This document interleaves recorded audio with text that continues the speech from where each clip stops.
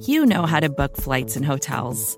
All you're missing is a tool to help you plan that unbelievable travel experience. That's why you need Viator. Book guided tours, excursions, and more in one place. There are over 300,000 travel experiences to choose from, so you can find something for everyone. And Viator offers free cancellation and 24/7 customer support for worry-free travel. Download the Viator app now and use code Viator10 for 10% off your first booking in the app. Find travel experiences for you. Do more with Viator.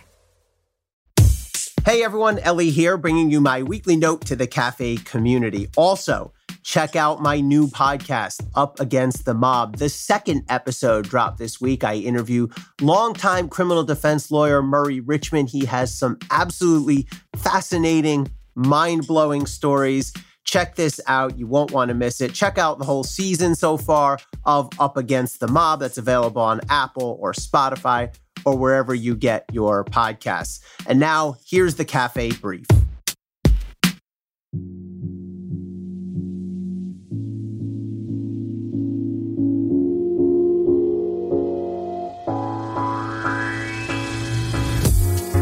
Watch the clock, folks, because I guarantee you Kevin McCarthy is doing just that. The ultimate success or failure of the House Select Committee to investigate the January 6th attack on the United States Capitol, that's the official name, could come down to time. Will the committee have enough time to complete a full investigation, or will House Republicans, aided by the committee's own semi-casual pace, run out the clock? So let's do some calendar math. The Capitol attack happened, of course, on January 6, 2021. The current Congress, the 117th, sits until January 3rd, 2023, when the 118th Congress will be sworn in based on the results of the November 2022 midterm elections. We don't know yet who will control the House in 2023, of course, but recent history tells us that first-term presidents tend to lose ground in their first midterm elections. Donald Trump lost 40 House Republican seats and the majority back in 2018. Barack Obama and Bill Clinton lost 63 and 53 Democratic House seats and the House majority in 2010 and 1994, respectively. George H.W. Bush, Ronald Reagan, and Jimmy Carter also lost House seats in their first midterms. George W. Bush actually gained 8 seats in 2002, the lone recent exception. Democrats currently hold a razor-thin margin in the House of 220 to 212 with 3 vacancies. So if Democrats lose just 5 net seats to Republicans in 2022, the House will flip. If that happens, it's effectively over for the committee. McCarthy, who has spearheaded Republican efforts to keep the committee from doing its work, will likely graduate from minority leader to Speaker of the House. Whoever becomes Speaker, a new Republican majority will surely put the committee to bed quickly. And even if Democrats hold control of the House, there's a practical limit on how long the committee can take to do its work without losing political support and public focus. So we've got a 2-year outlook here, from January 2021 to January 2023. After the January 6, 2021 Capitol attack, it took until July 2021, 6 months, for the House to formally create the committee. If this was a football game, the committee would have taken the field just as the first quarter ended. No doubt McCarthy bears much of the blame, or depending on one's viewpoint, the credit for this slow start. He played political games, he obstructed, he nominated a silly slate of Republican representatives to serve on the committee, including Jim Jordan, who likely will be a subject of the inquiry itself. House Democrats also take some blame here. Couldn't they have pushed the issue, forced McCarthy's hand earlier, and gotten the committee up and running by, say, April? Alas, 6 months wasted, 18 months left to go at that point. Now, at the end of July, the committee held its first public hearing, at which D.C. and Capitol Police officers gave compelling testimony about their harrowing experiences on the ground. That was vital testimony and a fitting start to the committee's work, but it also was far from the end. One of the officers, Daniel Hodges, aptly reminded the committee that it had plenty more to do. You guys are the only ones we've got to deal with crimes that occur above us. I need you guys to address if anyone in power coordinated or aided and abetted or tried to downplay, tried to prevent the investigation of this terrorist attack, because we can't do it. In the 7 weeks since then, the committee has held no further public hearings while members have gone on summer recess. The committee has, however, sent notices to phone service providers instructing them to preserve records, a likely step precedent to serving subpoenas formally demanding those records, including those relating to McCarthy and others who likely have information about the White House's response on January 6. As a reminder, McCarthy reportedly spoke with Trump as the Capitol attack occurred and beseeched him to call off his people. Trump, in turn, lashed out at McCarthy and accused him of not caring enough about Trump's electoral fate. Responding to news of the committee's document request, McCarthy predictably offered up nonsensical bluster about how the service providers would violate some unspecified, that is, non-existent, federal law if they complied. This much is clear. McCarthy is going to fight every inch.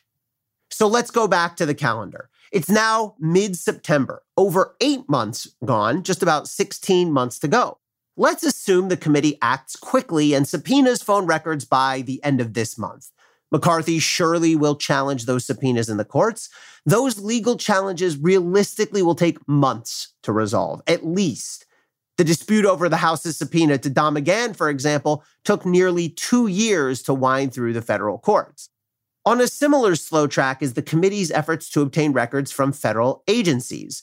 Trump has already declared that he will invoke executive privilege to challenge these requests. If he does follow through, Trump likely will lose in court. It's generally established that the current administration controls executive privilege, not the past administration whose communications are at issue, but he too will do his part to slow down the committee's work through litigation. Any way you cut it, legal disputes over the committee's document requests and subpoenas almost certainly will carry into early to mid-2022. And they'll just be a brisk warm-up for what's next. Legal battles over testimony from key witnesses, including McCarthy himself, and potentially other members of Congress. There are 2 problems here. First, the committee can't fully question key witnesses if it doesn't have the phone records and other documents. Any prosecutor knows that ideally you first get all the documents and then use those to guide your decisions about who to call as a witness and what to ask. Without those documents, you're flying at least partially blind. So the committee can wait until the document disputes are resolved in court. And again, we're talking well into 2022, or it can proceed with less than full information. Second, if and when the committee does get around to subpoenaing McCarthy, then we'll surely see yet another pitched legal battle. No way McCarthy testifies voluntarily or complies with the subpoena. He'll go to court and, again, at a minimum, drag this thing out even further. And that's assuming Democrats have the political will to issue a subpoena and then fight for McCarthy's testimony in the first place, which is far from certain. Either way, litigation seems almost certain to stretch through the end of 22 or early 2023. At that point, it may well be over as the new Congress takes office, potentially with Democrats in the minority. Here's the bottom line. McCarthy is going to drag his feet and kick and scream and fight every single move the committee makes. He probably won't win much on the merits, but he also could well run out the clock. Now, the committee and House Democrats do have some say here. They are, after all, the majority. Now they need to act like it. Why did it take 6 months to form the committee? Why in the over 2 months since then have we had just 1 public hearing? Why haven't they issued a single subpoena yet? The committee ought to issue those key subpoenas right away. And if McCarthy fights, get it right into the courts and demand expedited review. Same thing with witness subpoenas. Don't dally. Just issue the subpoenas and get the fight teed up as quickly as possible. Unless McCarthy suddenly becomes far more compliant, and that's just not going to happen, or House Democrats pick up the pace, then the committee will at best issue incomplete findings. That's a travesty. But it also seems increasingly inevitable every day that passes. Stay safe and stay informed, everybody.